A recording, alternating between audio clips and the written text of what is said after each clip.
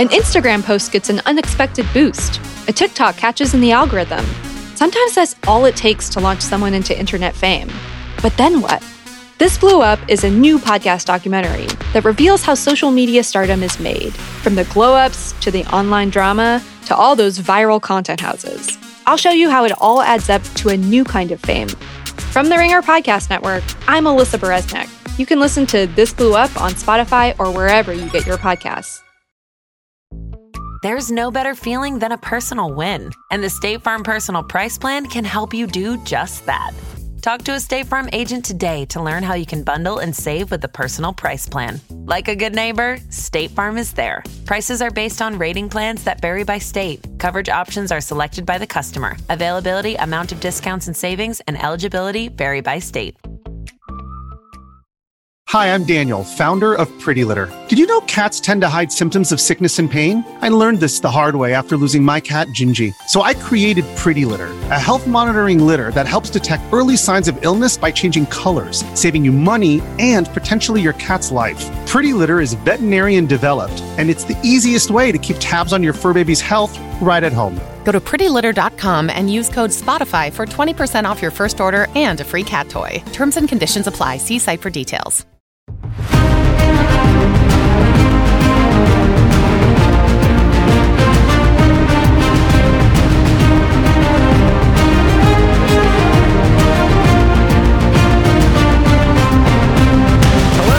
And welcome into the Ringerverse, the Ringer's Nexus podcast feed for all things fandom. I am Ben Lindbergh, a senior editor for The Ringer. I don't know if we're still calling my pirate radio Ringerverse episodes Lindbergh and Associates, but I am still Lindbergh, and I do have associates. In fact, 2 of them this time.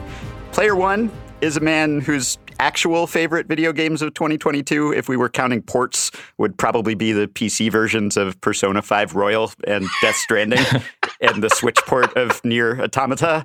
Senior staff writer Justin Charity. Charity, welcome to the pod, and please apologize in advance for whatever contrarian takes you're planning to inflict on our listeners today. I do apologize, and you didn't tell a single lie in my introduction, so I'll just move on. And now another challenger appears. Player 2 is a man whose visual wizardry as the Ringer's deputy art lead is second only to his artistry with a power washer in Power Wash Simulator, Mr. Matt James. Matt, welcome into the Ringerverse for the first time, right? This Thank is your you Ringerverse so much, debut. Yeah. All This right. is my Ringerverse debut. Happy to Always be here. good to break in a rookie. And we're here with producer Steve Allman, who's on board behind the boards for some 4-player split screen action, because we are the Ringer's most avid video gamers. We're the League of Extraordinary Gamers at the Ringer, and thus the responsibility, nay, the privilege of pronouncing the year's best games falls to us. So as promised on our recent episode about the state of superhero games, we've got a GOTY pod for you this time. The Game Awards were last week, but Jeff Keighley was just the warm-up act for the Ringerverse's best games of 2022. This is what everyone was waiting for, even though we've never done it before. Actually, guys, I realized today that you both joined me and Jason Concepcion on the final episode of our dearly departed video game podcast, Achievement Oriented, when we discussed the games of the year 2017. So it's appropriate that you're with me once again as we revive that tradition 5 years later. So I guess the frame rates and the resolutions are higher than they were in 2017, except on Switch. Sorry, Switch. I still love you. 720p, baby.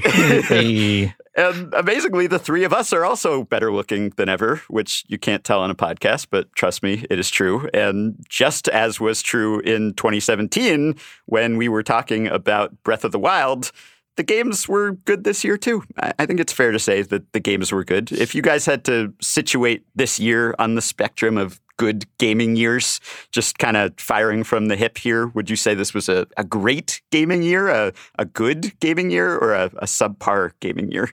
I thought it was great. I know we didn't get a wide number of AAA games, but I thought that the indie games this year really kind of rescued everything, so to speak.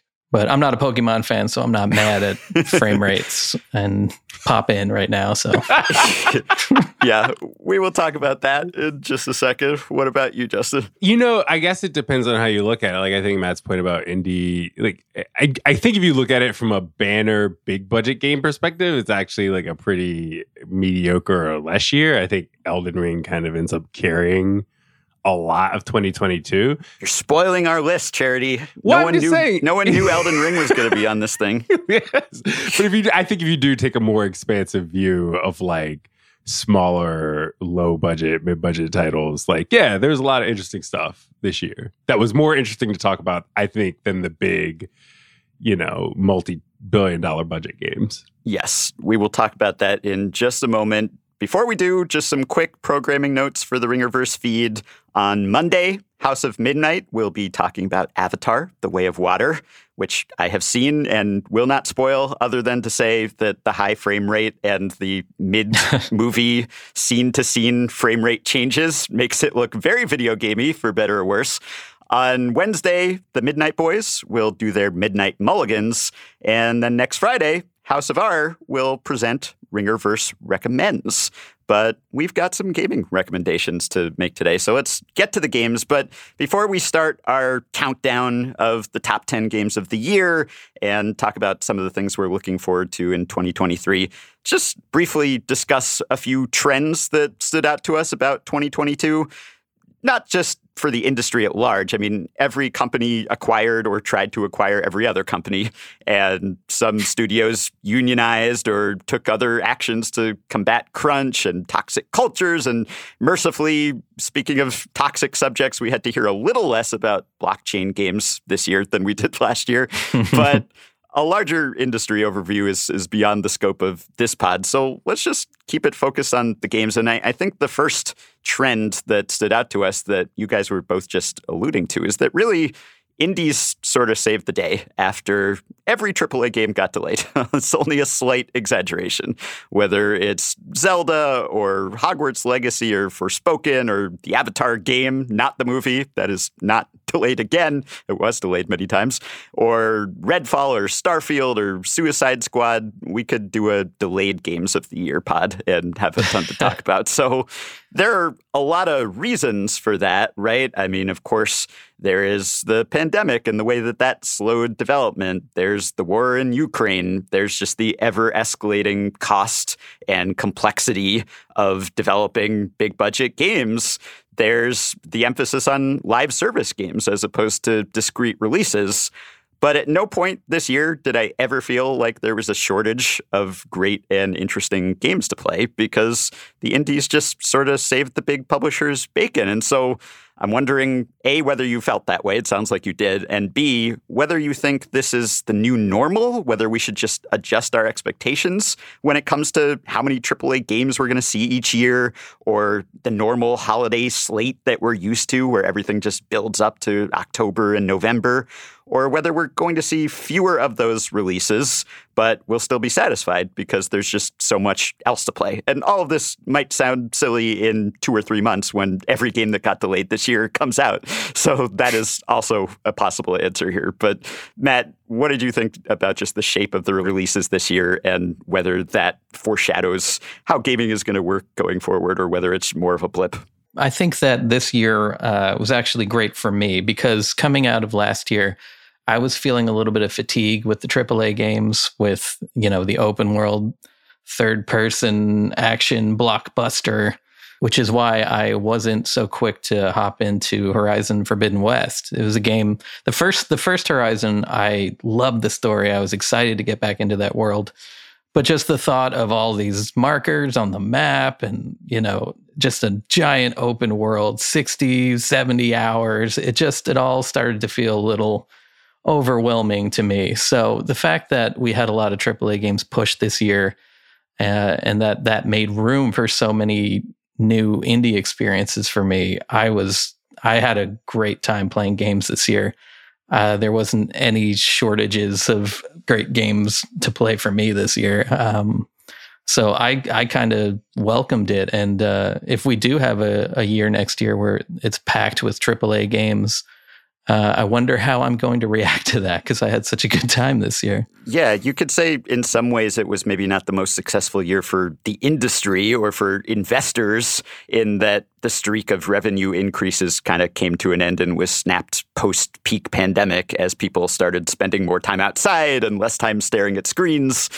I mean, not me, but yeah, other people, or so I've heard. But for gamers, yeah, it was good. There was just a constant stream. It wasn't necessarily a long list of games that I had been looking forward to for years that had like huge reveals and trailer drops and that everyone was super excited about. It was more almost surprises and word of mouth and these games that kind of came out of nowhere from smaller studios or development teams.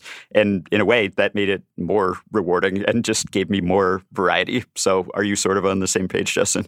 Yeah, it also feels kind of like, at least now, there's less pressure to have, I mean, again, maybe not on the companies and the investors and the dev teams, right? But there's less pressure to have the kind of big AAA, the thing we used to recognize as like console sellers, because there's just so much. I feel like online and multiplayer sort of games with these like 10-year life cycles have taken a lot of pressure off, right? Because it's like, if I look at my play count this year, like, yes, I spent 127 hours playing Elden Ring. But then after that, what did I spend a ton of time playing? Spoilers. Yeah, but what did I otherwise spent a ton of time playing Guilty Gear Strive, right? And like, that didn't come out this year. It came out last year. And there's a lot of games like that. And the culture, I mean, not to spoil a sort of piece that I'm actually reporting right now, but sort of like the rise of multiplayer in recent years. But it's like, there's more of that. There's more of that culture of like, hey, even when there's not a huge God of War game out right now, you're probably clocking a bunch of hours in a game you've been playing for the past 5 years, right? And that sort of takes, I think, a lot of the edge off of expectations for like big AAA title that's dropping X week. Right. And I kind of think that way about the culture at large, that we're all just so focused on the present and the latest thing. They could just stop making games for a few years, and it's not like I would yeah, exactly. catch up. It's not like I would run out, Like if they just stopped making media for a few years, that would not be good for this podcast and for our download counts, because the new thing is the thing that people are paying attention to and that the most people are watching or playing at once and want to hear people talking about. But I feel like I'm perpetually playing catch up and losing. So it's no shortage ever, even when things get delayed. When I was a kid, I would be just distraught when games would get delayed, something I was super looking forward to. Now, whether it's just maturity and other obligations or perspective or just the glut of games that we always have at all times, when something gets delayed, in some sense, it's almost a relief for me, because it's like... I agree with that, yeah. It's like, A, the game will hopefully be better and will be released in a less broken state. B, the people making the game won't have to crunch as much.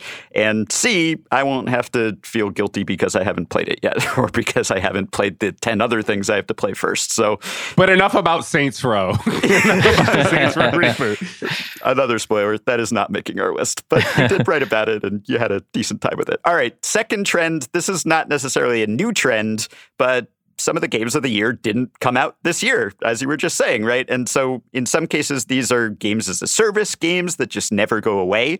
So it could be Fortnite, which got a facelift and a zero build mode and had a huge year. It could be League of Legends, which had a big year. It could be Destiny 2, which had a great expansion and was back on everyone's radar. Or it could be games that launched in some state of disrepair and disappointment and then gradually fix themselves, sort of the No Man's Sky style redemption arc. And I guess this year you could name a few that fit into that category, whether it's Battlefield 5 or Fallout 76, or most notably Cyberpunk 2077. So Justin, I know you said you played a lot of Guilty Gear Strive, but speaking of Cyberpunk specifically, you guys played that game before and after the fixes. So give me your thoughts on the Cybersons. I guess you can go first, Justin. Bro, I mean, here's the thing. I think that people, I mean, if you look at the subreddit or the subreddits really for Cyberpunk, it's sort of... Well, that's your first mistake. Yeah, I think people oversell the patches that the game got. Like, I definitely think they've improved maybe technically the game in a lot of ways. The patches didn't fundamentally change Cyberpunk 2077. And I think on a fundamental level, I still have problems with, how they integrated the story and the gameplay in that game. But I do think that with time, I don't know, that game just hooked me. And it hooked me in a really low-key way. And it was like, after I finished burning myself out on the game that I won't name for a third time to avoid spoilers that aren't really spoilers, I just had this thought of like, I got to go back to Cyberpunk 2077. I got to do it. It's like enough patches had come out. That's what it was. I'd built a PC. I got my graphics card, and I went back into that world. And what can I tell you, man? Quick hacking is really fun. That's the short. Yep. That's the long and short of Cyberpunk 2077. I think there's a lot learned across the gaming landscape by the disaster that was the Cyberpunk launch. You can see Hogwarts, the Hogwarts game that's just coming out in February, along with all of the other games. They recently just announced that there is a delay that's going to happen.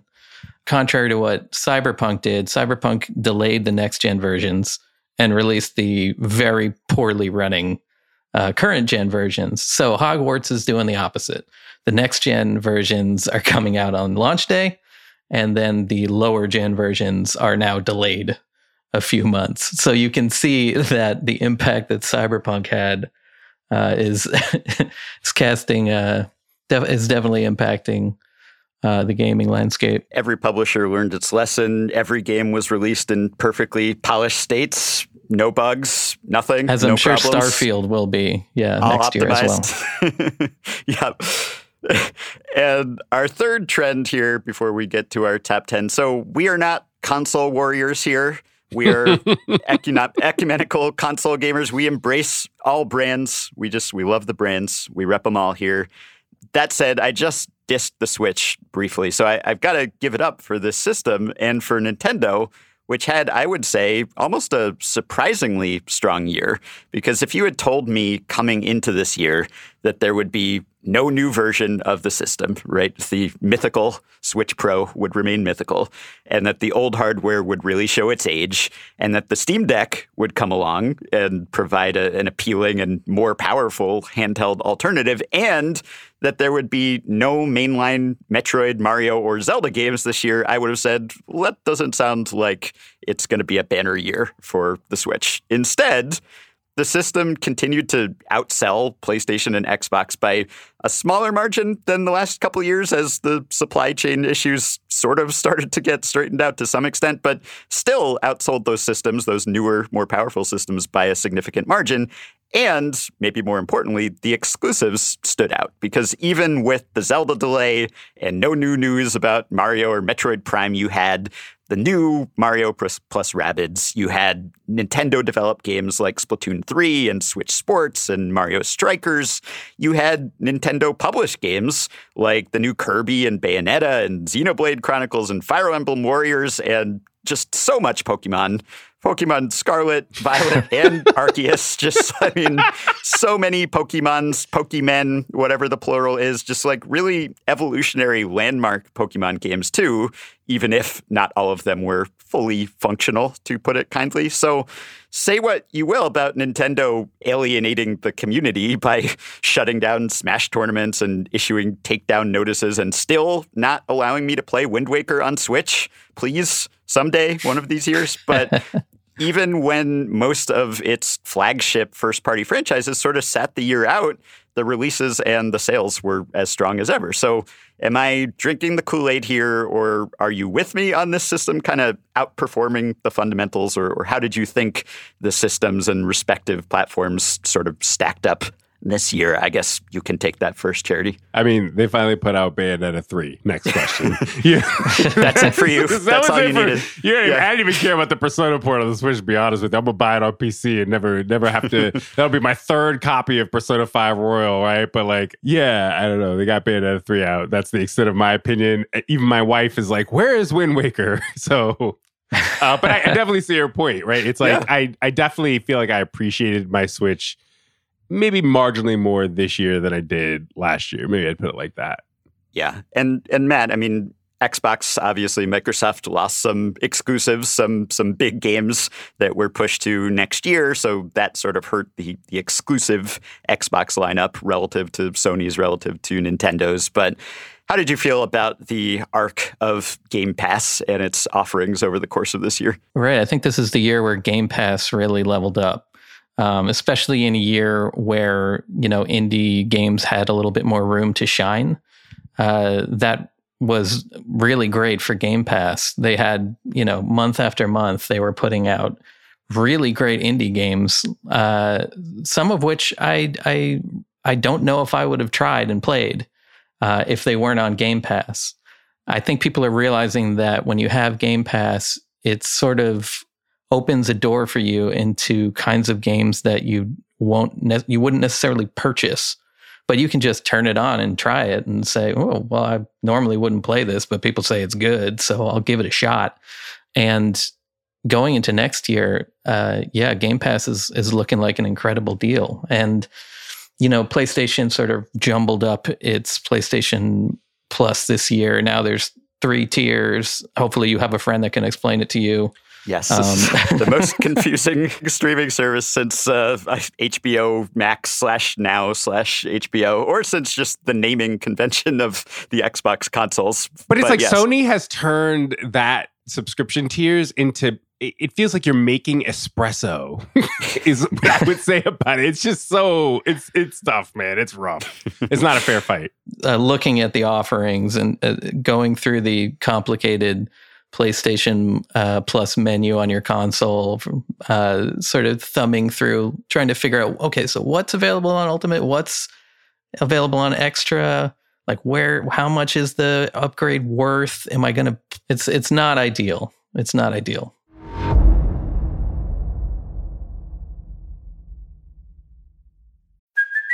Hey, it's Kaylee Cuoco for Priceline. Ready to go to your happy place for a happy price? Well, why didn't you say so? Just download the Priceline app right now and save up to 60% on hotels. So whether it's Cousin Kevin's Kazoo Concert in Kansas City, go Kevin, or Becky's Bachelorette Bash in Bermuda, you never have to miss a trip ever again. So download the Priceline app today. Your savings are waiting.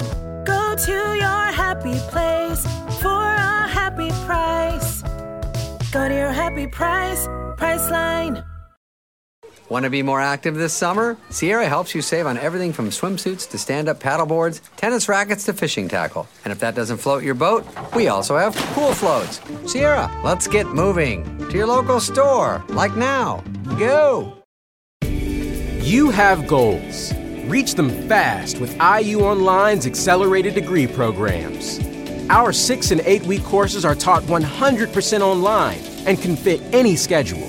Advance your career with a bachelor's in mathematics. It only takes 10 minutes to apply. Earn an Indiana University degree that's valued around the world. Get started today at IU Online. So we've synthesized our personal lists into kind of a collective top 10, which took surprisingly little yelling, actually. It might be better for the podcast if we vehemently disagreed with each other. Maybe we're all just too accommodating, but there was a lot of consensus here. So we're going to go down the list and make our cases for including these games. And just standard disclaimer applies, even among the three of us. We have not come close to playing every good game released this year. So if we don't mention something that you loved, it doesn't necessarily mean that we didn't love it. It might mean that, but it also might mean that we just didn't play it, or not enough of us played it or spent enough time with it to feel like we could elevate it to this position. Honestly, when I was making my personal list, the hardest part was just being forced to confront my pile of shame and just realize how many great games I have not yet gotten to and will have to try to catch up on before every game that got delayed this year comes out next spring and the cycle starts anew. So, as I said, I have resigned myself and accepted that I will never catch up or keep pace. And I've actually kind of come to terms with that. I think it's healthier not to try.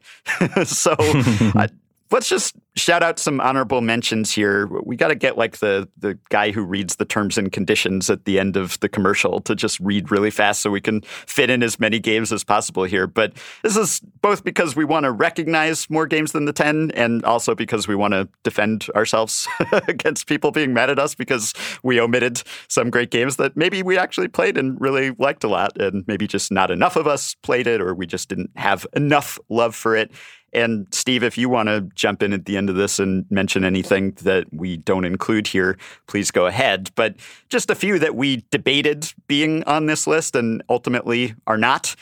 Tunic, Lego Star Wars, The Skywalker Saga, Splatoon 3, speaking of Nintendo games that I really loved this year, Bayonetta, which we mentioned, Immortality, Rogue Legacy 2, Mario + Rabbids we mentioned, Escape Academy, Power Wash Simulator, which certainly would have been on the Matt James list. Teenage Mutant Ninja Turtles Shredder's Revenge. Yeah. Norco, Return to Monkey Island. Have I left out anything that we definitely want to mention here? Because we tossed around a lot of titles. I wouldn't have put Soul Hackers 2 on the list, but it is a game that I love. I think the reviews of Soul Hackers 2 did that game dirty. I'm not saying it's great, not saying it's perfect, but it's a much better game than reviews gave it credit for. And it's definitely like toward the higher end of my Steam playtime of games that came out this year, for sure. And Steve, I've seen your personal 10, which mirrors ours fairly closely, I would say, but maybe a few not represented. If you want to say something about them, I guess Multiverses would be one choice. A Tunic we mentioned, that would be on your top 10.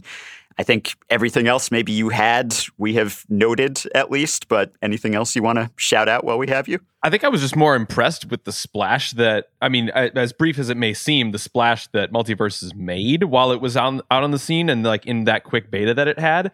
Mm-hmm. We've been in a big like chasing that Smash Brothers high for many properties and many libraries of IP. Yes. And I think that Warner Brothers is kind of coming close. Because, Jake the dog can fight Arya Stark, and I'm kind of down with that. But Tunic is actually a lot more than what you think of it being for a seemingly a Zelda ripoff. But it's quite an impressionable and very, very adorably made game. Yeah, Zelda's so great that there are many, many games that have been described as Zelda ripoffs or homages or however you want to put it, tributes that are themselves really incredible in their own right. Even if they do have some Zelda DNA, that is not a bad thing, especially if we have to wait 5 years or so between actual Zelda games. Then I'm fine with having Zelda facsimiles in between. All right. So we're up to the 10, and I guess we'll start with Pentiment, right? So this was one that I think, Matt, you pushed for more than everyone else, probably. I have some thoughts on Pentiment, but give us the hard sell for Pentiment. Okay, no, it sells itself. Listen, do you like reading a lot? And are you just endlessly fascinated by the 16th century Holy Roman Empire? Because if you do,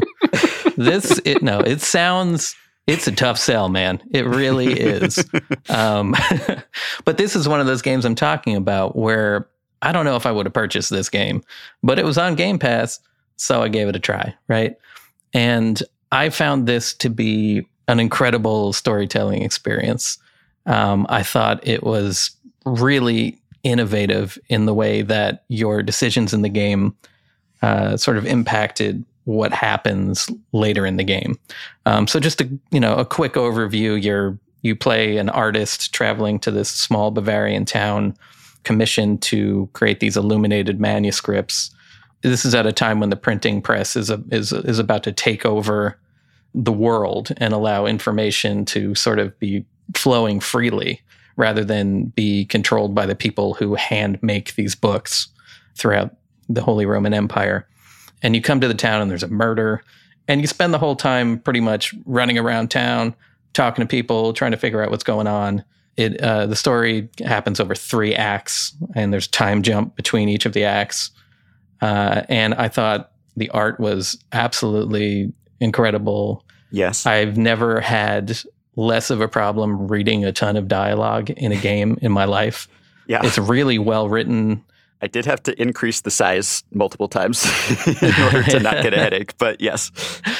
Yeah, and the work that they did with fonts to sort of make sure everything, looked of the era that it was from. And I thought it was really interesting that, if a noble that comes into town, his dialogue is displayed in, a very regal font, very intricate font. Whereas if you find the heretic in the woods who's spouting off all this dangerous, all these dangerous opinions about the church, his font is going to be a much more casual font than that noble's.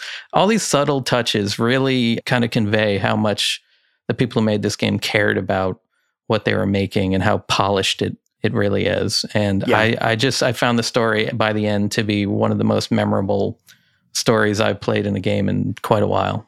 I have a question, Matt. Mm-hmm. Does anybody speak in papyrus? Pretty close. Okay. Pretty close.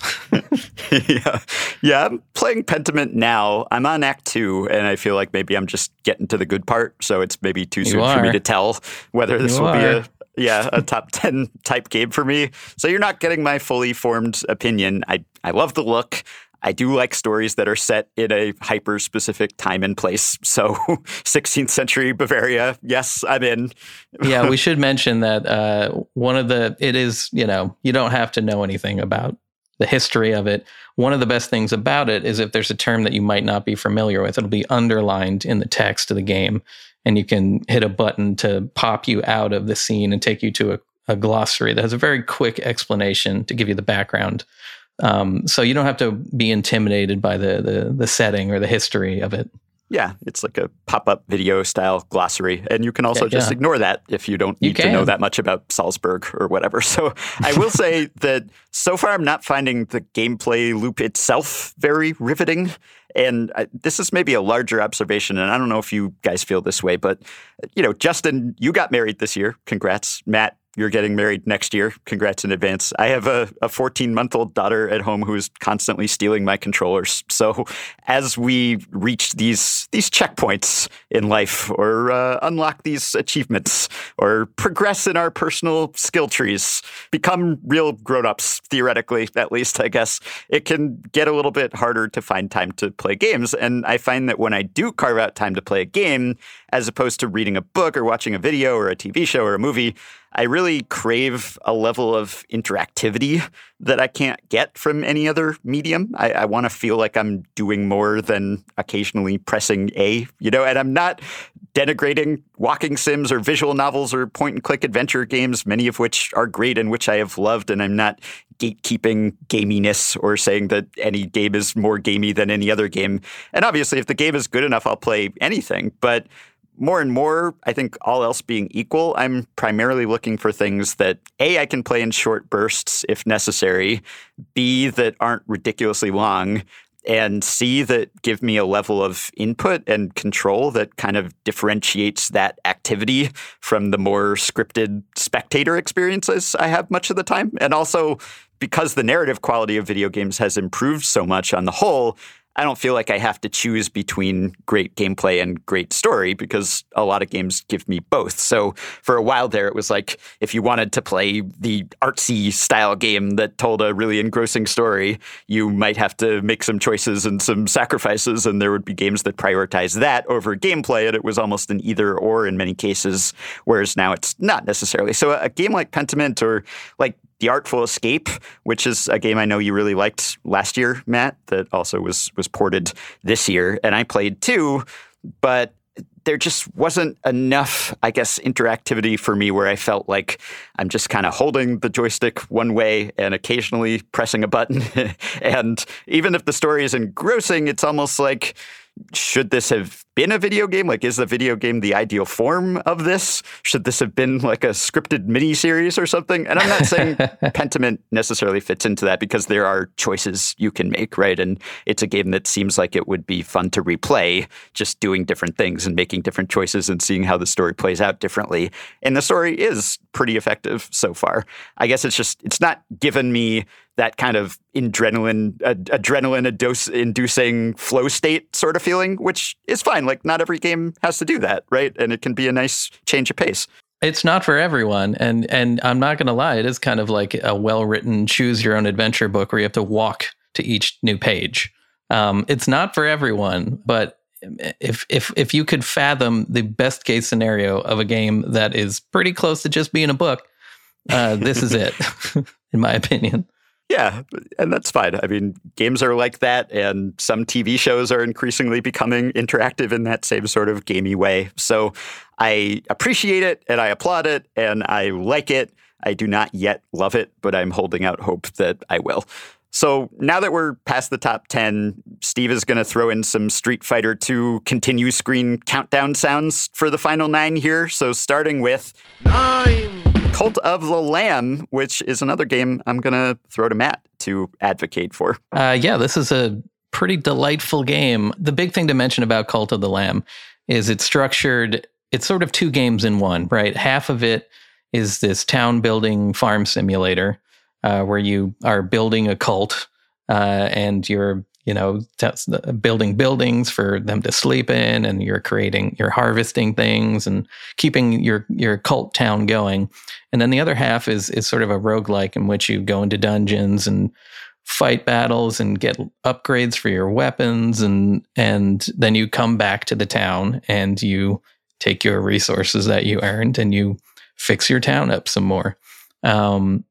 And I love this game. I had a lot of fun with it. I thought it was the right length. The art style is fantastic. It's a really cutesy art style while all these very sinister things are happening. Cannibalism and all that. I think for me, the reason why it's not higher in our list is that whenever you have a game that is essentially 2 things, you're going to like one of them more.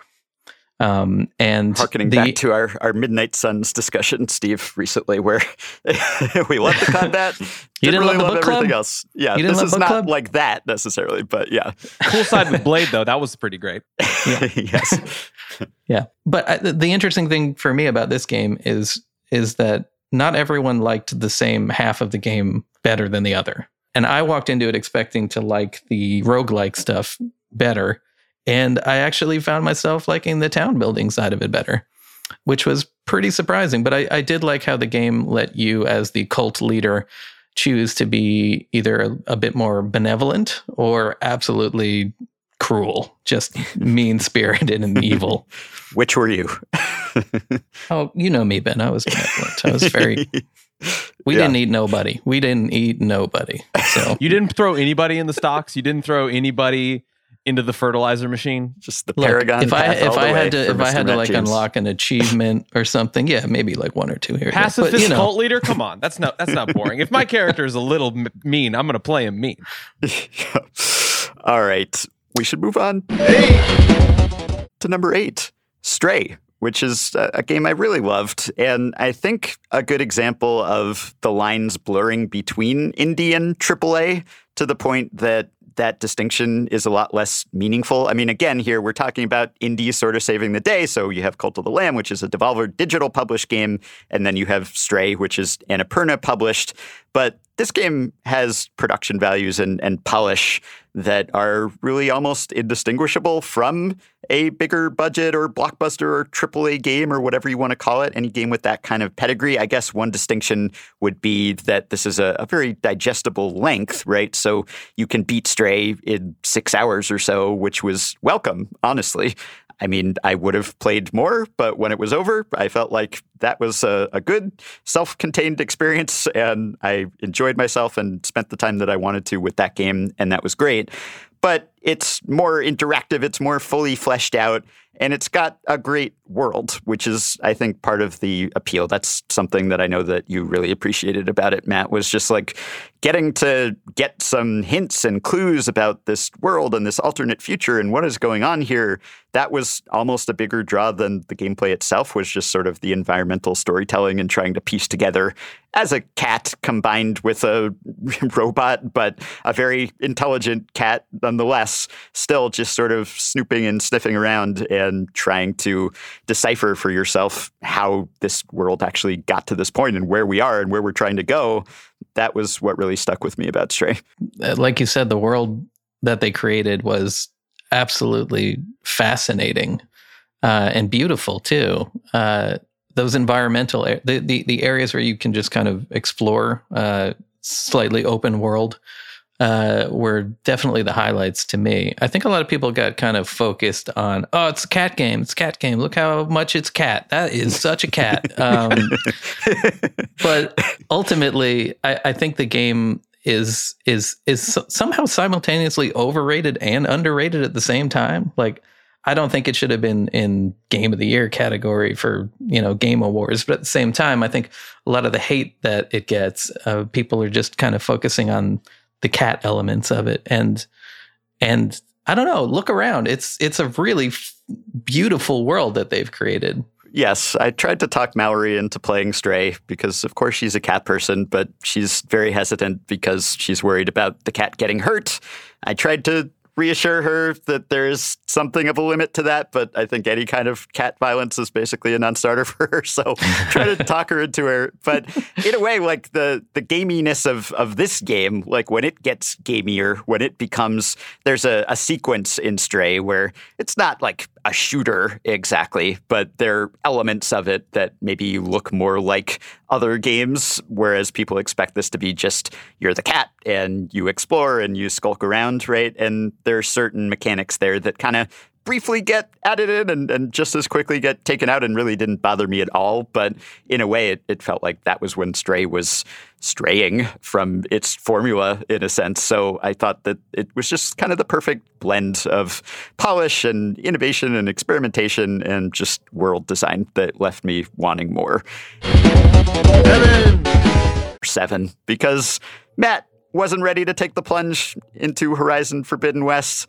But Charity and I were eventually, yeah, you're telling me that you can't get into a big map in 60 or 70 hours. And then I imagine you dived right into Elden Ring immediately after that. So again, we'll talk terrible about it. timing. In the case of Elden Ring, you can't in 60 to 70 hours. It's more like 200. So. No, that's like the tutorial, basically. Yeah. So yeah, I mean, Horizon, we're the Horizon heads on this pod, Charity. So give me your pitch for everyone. Everyone is bugging. That's what I will say about Horizon Forbidden West. I thought this game was great, and I'll tell you, like I really I liked Zero Dawn. I did think that Horizon Zero Dawn, sort of from I thought the basic gameplay, right, of like kill robot dinosaurs. Great, let's do that. Let's do that all day. Let's dismantle them. Let's pop those canisters. Let's scavenge. Like I loved that about the first game. I thought that the drama, the sort of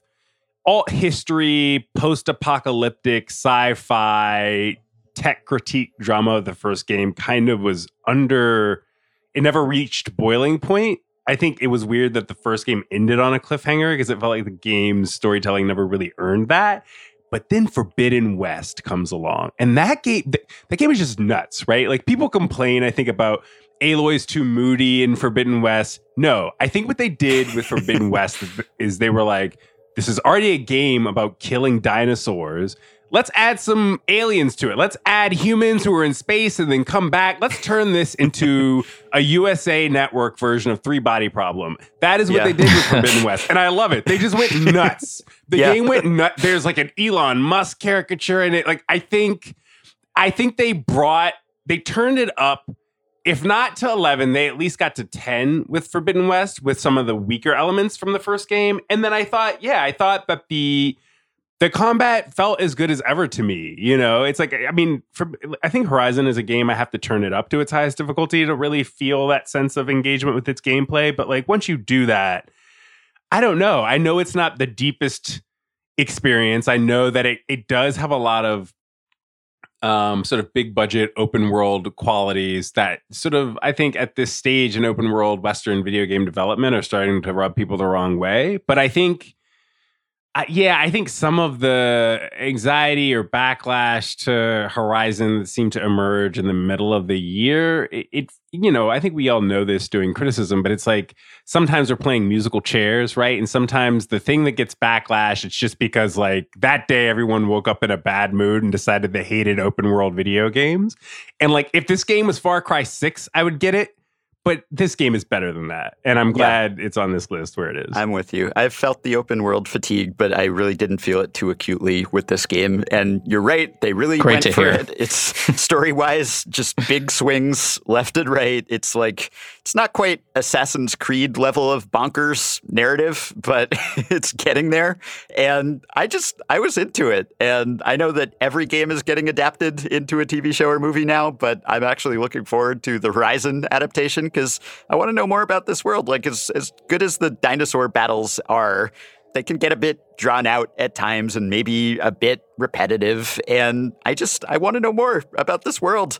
I like the backstory. I like picking up the little tidbits, a little like Stray, although there's much more to it, of course, and it's just bigger in every possible way. But I was completely into it. And really, like, the main note for Horizon is just, when you release your next game, do not do it immediately before an era-defining game that is sort of in an adjacent genre. So when you put out Horizon Forbidden West and it comes out immediately before Elden Ring, or you put out the first Horizon immediately before Breath of the Wild, that's a formula for people immediately comparing and finding you wanting in some way, and also finding you formulaic in some way, whereas Breath of the Wild and Elden Ring, which often got grouped together, are seen as this sort of more emergent storytelling type of thing and less box checking and items on the map and insignia that you have to check off, right? So I think it suffered from those comparisons, but if, like you, Matt, you play it long after that, when you don't necessarily have Elden Ring in mind or any other specific game, I think you could have a great time with it. So yeah, I legitimately didn't play Forbidden West when it came out because I think it was like a week or two before Elden Ring, and I was like, that game's too big for me to finish before Elden Ring, and once that comes out, I'm not touching this. So. Terrible timing. Yeah. So there's DLC coming in April, which I'm excited for, so maybe you can get to it before then. All right. Number 6. You guys and Steve all played and loved Sifu. Frankly, I'm scared of Sifu, so I have not yet taken the plunge. I'm too intimidated, so I'm just going to sit back and let you guys make the case. What are you, nervous? Yes. Yes. I'm a filthy casual. I'm too scared of this game. And that is partly because I read and edited Steve's piece about it for TheRinger.com. What a great website. And it sounded hard. And hard can be good. But tell me why this is so good and worth the many, many deaths. Okay, so Sifu, right? The aging mechanic and the structure, that game is just structurally sound, right? Like, I think for one, the idea of you're not just sort of fighting bosses, right? But you are running through a hit list, basically, in this game. And it's not enough to sort of beat a level. You really need to go basically in one shot from the beginning of the game to the end of the game, right? And that's sort of what you're training to do, right? And this is a martial arts thing. A lot of kicking and hitting people with bottles and really flashy animations. A lot of 1 versus 100 mob type situations. You know, a lot of kung fu movie type encounters, right? Just really tactile. I think every time I hit somebody with a staff or a bottle or just with my knuckles in Sifu, that snap, it almost sounds like the Nintendo Switch snap in the commercials, right? But it's just every time you hit somebody, man, it just feels really good. Yeah, I don't know. It's like that's a game that I know Elden Ring is like this for a lot of people, of like you just sort of go in and go nuts. But like for Sifu being a smaller scale game, right, and being actually like, sometimes people use linear as an insult to talk about games, but Sifu feels like it leverages its linearity, this sense of like you have a sense of direction. You are trying to get to the end of this thing. You almost are, you're supposed to go into it with the sort of tunnel vision. And that makes it feel really engrossing and thrilling and urgent while you're cutting through these huge mobs. You're trying to optimize your path through the elevator bays and all that stuff. It's just like, I think great level design, great encounters, great sound design. I love running up in the club and just chopping people in the neck. Just like real life. Feels good in the hands, man. Yeah, I thought the gameplay for this game was one of the best. Yeah, it's up there for best gameplay of the year for me. This is a far swing from me running around Bavaria and Pentiment clicking A on some text. Yes. This game controlled like a dream. You like Charity was saying, you really felt a connection to what you were doing in a game. And the art direction, the way it would transition from what would be a realistic setting into some kind of fantastical setting just seamlessly is absolutely gorgeous. And this game is hard, Ben. It really is. Yeah. But I think it's hard in a way that's really fair. I think it's hard in a way that teaches you to adapt in a way that's really difficult to achieve in a video game. You can definitely feel yourself getting better at the game. You definitely feel that your progress is being earned mostly by you getting better at it and not sort of the upgrades that you're unlocking for the most part. For sure. I don't love the upgrade system. Yeah. In Sifu, that's the one thing I'll say about it. It's a bit much. Some of them are really useful, others aren't. But by the end of the game, you really feel a sense of accomplishment because your improvement was earned. And as one of the 2 hardest games I played this year, and I typically don't play super hard games, but as one of the 2 hardest games I played this year, I just found it so rewarding. And it really sort of shifted my expectations for what I want out of a game. Well, thank you for not spoiling the other hardest game because everyone's still in suspense. All right. Number 5 is Marvel Snap. So Steve and I talked about this at some length with Jomi on our Superhero Games pod last week. So in the interest of picking up the pace, we don't have to belabor it here, but just so much to like about this game. Addictive, hopefully not literally addictive, although it may be with some people. That's always a risk with this kind of game, but less so with this one. Just a little less of the predatory aspects to this game than you often see with sort of gacha-style, mobile, free-to-play type microtransaction-funded games. The Marvel patina is just really a bonus. It's a perk on top of what is a very solid card game built by the person who was the lead developer on Hearthstone. So there's just good pedigree there. And even for someone who's not really inclined to like this game, who sort of had to force himself to play it just because I'm not that big a mobile gamer and not that big a card game player. And this was just the confluence of those two. It's not really a Venn diagram I find myself in very often. I was still hooked. Maybe not quite as powerfully as, say, one Steve Allman, but still pretty hooked. Wanted to spend a ton of time with this game, and Steve made a great case for it last week, so I will refer you to that pod. But Matt, if there's anything quick you want to add, please feel free. Not particularly. I've played Marvel Snap a good amount. I think one of the best things about it is how every level, there are different conditions for victory, and that really kind of keeps it fresh. I really like that. All right. Number 4, Vampire Survivors, a game with no actual vampires, but many imitators. So this is a game I want you to maybe make the case, Matt, but this is a game that was primarily programmed by one person. It's a small team in a fairly short time. It's obviously not fancy graphically. So this is sort of what we were talking about. Game looks like crap. Okay. Look, you're the deputy art lead. The thing looks like it's running on Windows 98, man. Yeah, okay. You put this next to Ski Free. I was trying to be nice. Okay. The deputy art lead of The Ringer says that this game looks like crap. Looks like crap. I love it. Sentiment in this respect. But this is a game that just, kind of came out of nowhere. I guess it was in early access late last year and then just sort of burst onto the scene. Mm-hmm. And it's the virtue of an indie game is that it can look like crap, but it can be fairly quick to make and fairly not resource intensive. And then it comes out and you can't put it down. And now it's on almost every platform and it just came out on mobile. So it's going to have long legs, presumably. And not only it and its various varieties and downloadable versions, but also just immediately after this game, just a wave of copycats, some of which were sort of shameless ripoffs, and some of which were actually also pretty good and kind of put their own spin on the genre, which I don't know if we're calling it roguelike or roguelite or whether there's really even a distinction between those things anymore.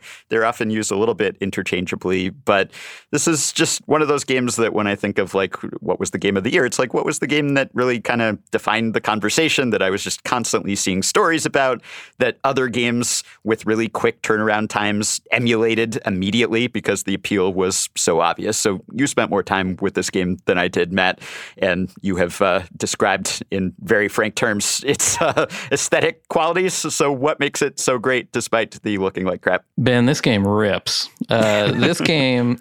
Oh, man. Well, here's another one I played because it was on Game Pass. Whoa. Mm-hmm. So I booted up the game because, a lot of hype. It's on Game Pass. I'll try it out, whatever. So I get into the game and I'm trying to figure out the controls and everything. And I'm like, okay, so which button, does what? And I'm like, hold on. There's no button to attack. There's no attack button in this game. All of your attacks are timed. They just pop off at a certain time for different weapons. And all you really need to do is run around. And that sounds real boring at first. But you can pick up so many different kinds of weapons, and the enemies change and they scale up. It becomes very frantic. You're choosing between the kind of upgrades that you want to kind of customize your character throughout your individual playthrough. The only thing that transfers over between playthroughs is gold, which you can use to permanently upgrade character stats. But there's so many unlocks in this game. It just keeps introducing new gameplay elements without using any buttons that are really interesting and entertaining. And there are different kinds of levels. There's just so much to this game in which all you really do is walk around. I would describe the gameplay sort of as like if you had a game that was just playing as Bo Jackson in Tecmo Super Bowl, but also he could kill people. That's kind of what this plays like. It is satisfying. Yeah. On a big level. As is number 3 on our list, Neon White. So again, another indie published game here, another Annapurna game, which just took me by surprise. And just, I love this game. Just, it's all the adrenaline that I was talking about earlier and wanting to feel that flow and that interactivity and that feeling of like almost not having a handle of what I'm doing, but just being on kind of like the knife's edge of being in control and gradually getting better and feeling that empowerment and progression. I got all of that from Neon White, which made me feel a fraction of what it must be like to be a speedrunner, right? even if it's speedrunner simulator. Yeah, right. Even if it's like purely pretend and just like makes me marvel at what real speedrunners actually do even more than I already did. Like, much as I don't need crafting in every game, or any game, frankly, please stop making me craft, please. I don't necessarily need deck building and card mechanics in every game either. So, when it's in Midnight Suns and it's in Marvel Snap and it's in Neon White and there's kind of a card element in many, many games, that doesn't bother me as much as crafting, but it can get a little tedious at times. But in this case, it was just used in such a creative way, and it was just a part of the overall package. And then you have the style of this game and the story, which again, like in terms of, polygon counts or however we're accurately, this is not a game that is going to impress you visually from like a tech specs perspective, right? Both because it's on Switch initially and because, it's just sort of a stripped down look, but it has the style, right? It has a look that makes it stand out, that makes it distinctive, even if it's not going to wow you in the way that some of the other games this year and on this list did. So I loved this game. I never felt like I fully mastered it, but it was sort of this intoxicating feeling of just being on the verge of maybe mastering it if I kept playing. And I'm not someone who typically like replays levels over and over and over again to try to beat my personal record or shave a second off here or there. But this game made me want to do that. And Matt, I know you love this game too. Oh yeah, the controls and the level design especially were just phenomenal in this game. And although the story, some people, you might just want to hit a lot of A through all that dialogue. But I don't know. Maybe you want just the weird, horny anime stuff. And, not everything has to be taken so seriously. Justin definitely wants that. Yes. You want that weird, horny anime stuff? Well, in general, yeah. As a rule of thumb, the answer is yes. But can I just say, like, I will say about, just to Ben's points about speedrunning, it's sort of Neon, I think the super potent double feature of Neon White and Sifu is like, that's the power of video games, man. Like that sense of you're just optimizing. You're just optimizing. And that's being a gamer. That's just what it means to be a gamer. That's man. The levitating Batman Forever meme. We're just gamers. Gamers. We need a new term for what we are. Like gamers, it makes it sound like this is like a Sega Genesis ad from the 90s or something. We need a more refined... That is what we are. I literally own a Dreamcast. I have a Dreamcast sweater that I bought. Congrats. Yeah. I got my Dreamcast out of storage this year and introduced my wife to Skies of Arcadia, and it was one of the best gaming experiences of the year, one of my favorite games. So I will always ride for Dreamcast. But all right, we love those games. We've got to get to our top 2 here. No great surprises, I would say. Number 2, look, we got to go with God of War Ragnarok here. I reviewed this game for the site, and Matt, I know you loved it, and Steve, you loved it, and Justin, I know you're not a big God of War guy, right? Is that correct? But God of War, like, look, this game, I think you could say that the 2018 game was the watershed. That was the one that completely reinvented this franchise and the character of Kratos and just completely revolutionized what we thought God of War would or could be. If you had showed me God of War Ragnarok a decade or 2 ago, I just would not have believed that the series could have pivoted in this way, not just in terms of incorporating some open world elements and all of that, but just tonally and in terms of having one of the best narratives of any game this year, which is the same as you could say about its predecessor.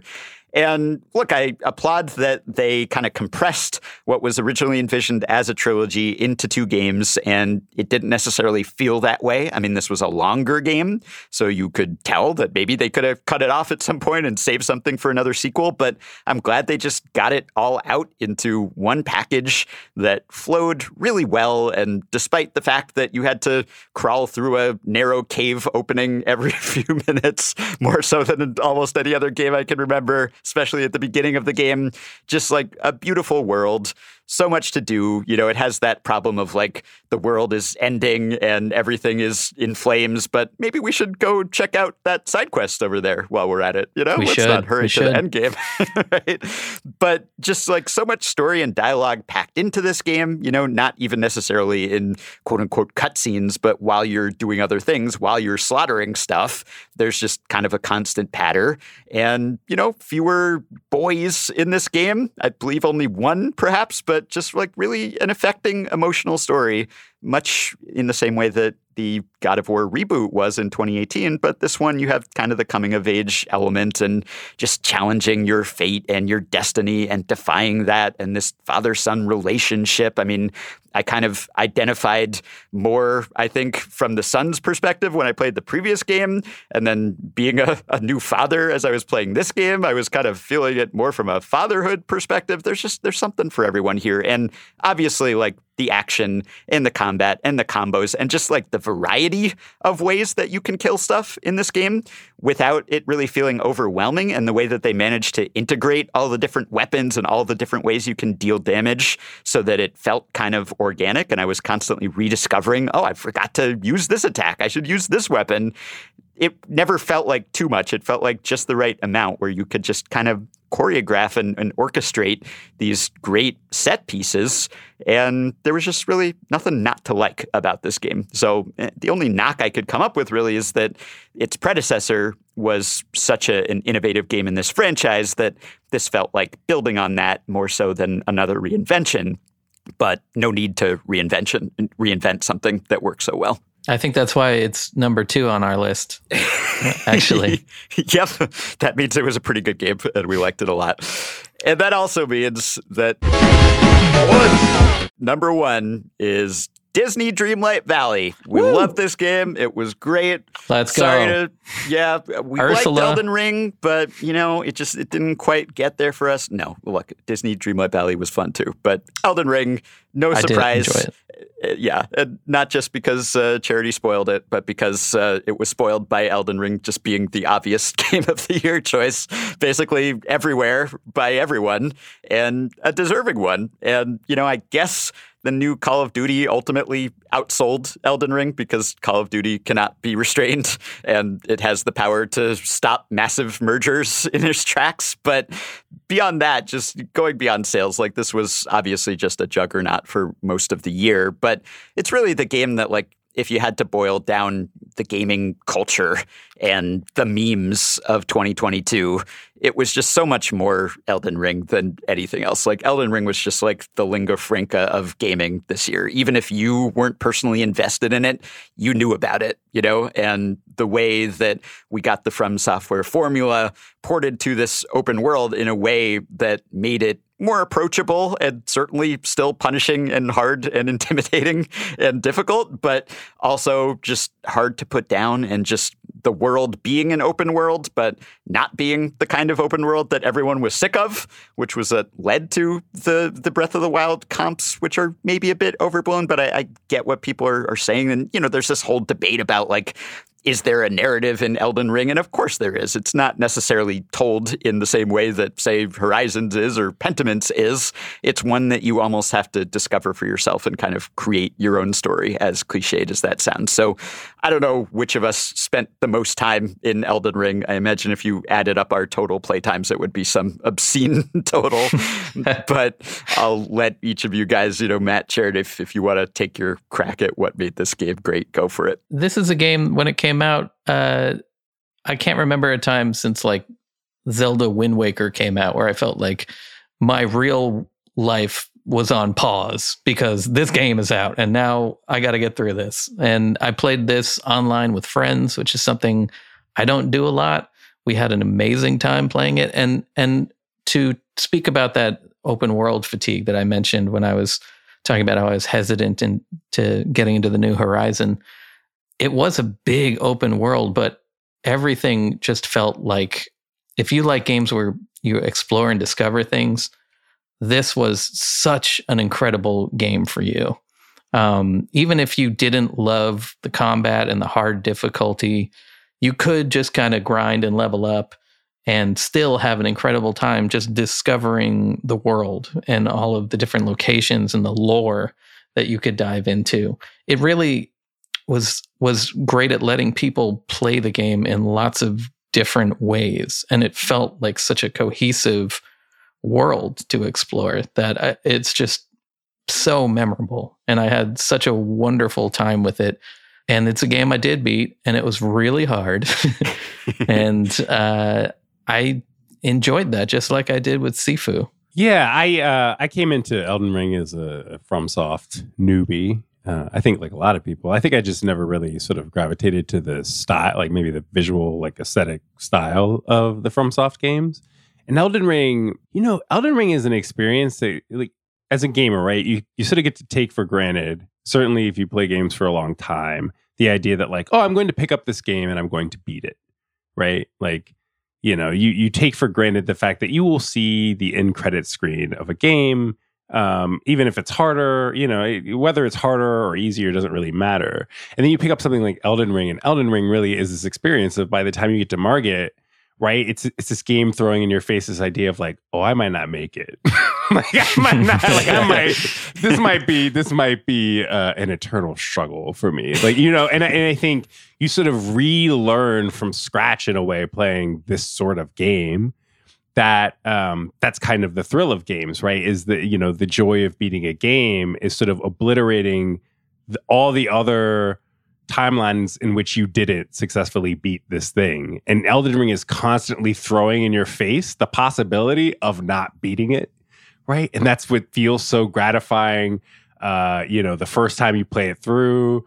And then worse yet, if you actually do like beat Millennia, which I did after a very long time, right? Like that there's something about playing Elden Ring that, yeah, man, feels exactly as profound as every other person sort of leaning into pretense tells you it is, man. It's just that, it's that good, it's that gratifying, and it is that sort of primordially in touch with what makes games good and illuminating about ourselves and how we sort of engage with like adversity, even in adversity as synthetic as, you know, abusing the hurt boxes of a video game, you know, of video game code, right?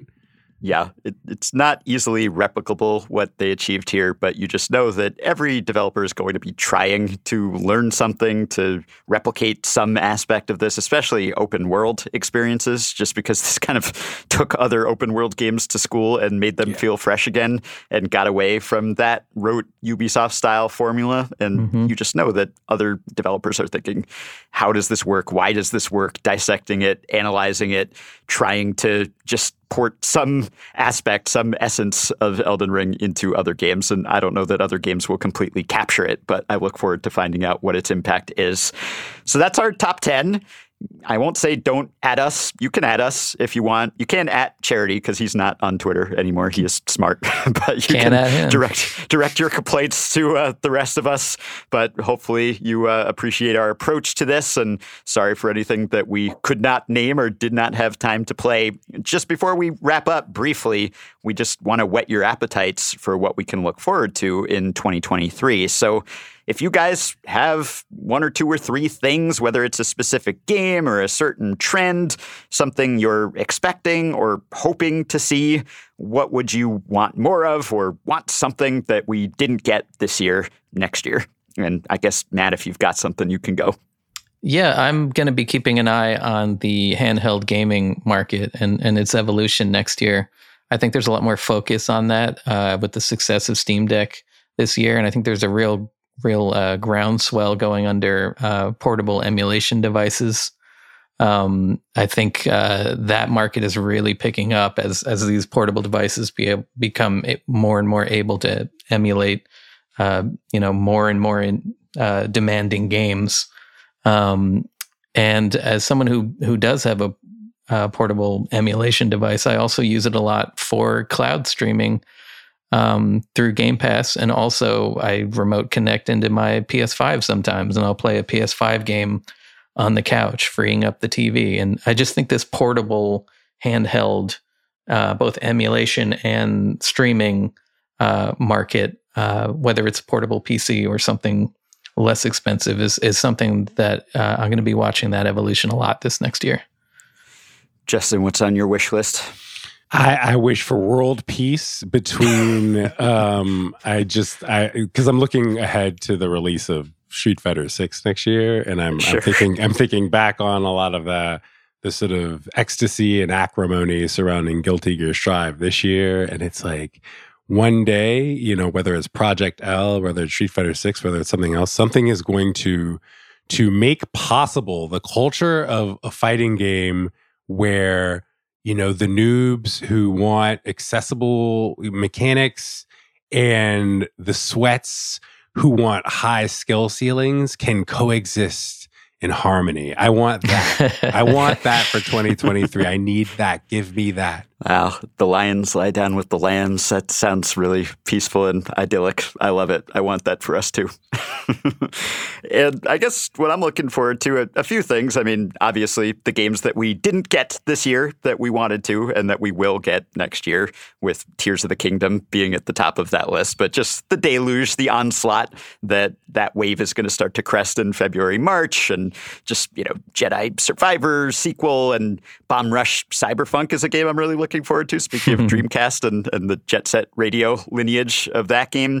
I'm also looking forward to, I hope, what will be the official end of the video game adaptation curse, that the reputation will be lifted. How long have we been talking about this? And I think it's already eroded, right? Like progress has been made. So whatever you thought of Uncharted and Sonic the Hedgehog 2, not to say that those were of the same quality, but those movies, each of them made $400 million worldwide. So the box office appeal is established. But I think the quality has become established too, because, of course, you have Arcane, which won 4 Emmys this year, including Best Animated Program. You have Cyberpunk Edge Runners, right?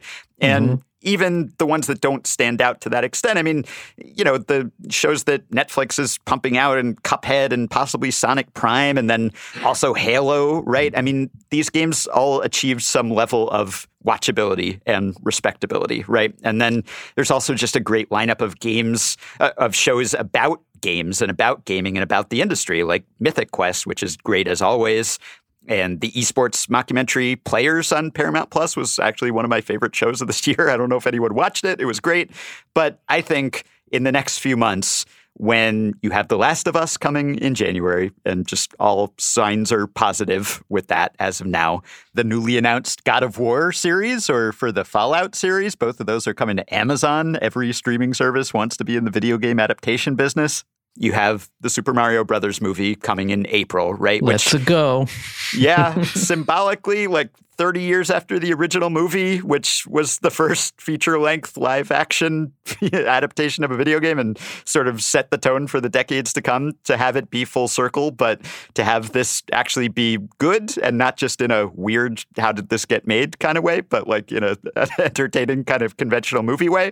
Chris Pratt's accent aside, I have high-ish hopes for it. So between that and just like the creative talent that's associated with The Last of Us, with the Borderlands movie for that matter, I think we might be able to just put this discussion to rest and this why can't they make a good video adaptation. We're already there to some extent, but I hope that 2023 will seal that. But Limburg, one addendum to that.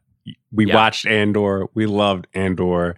Give Gilroy the Metal Gear Solid movie. He is our only hope at this point. Give Gilroy Metal Gear Solid. Let's go. Yeah, I mean, give Gilroy everything, but yes, that specifically. And lastly, like I'm looking forward with wariness to PSVR 2. Because I'm mostly a console gamer at this point, so PSVR is the only VR platform I've ever owned, and I've had a lot of FOMO about the more advanced rigs. And look, $550 is just like super pricey, and without backward compatibility, I don't know that I can justify that sort of expense day one or even year one. So we'll see how it goes. But like the specs are impressive. There's a Horizon game.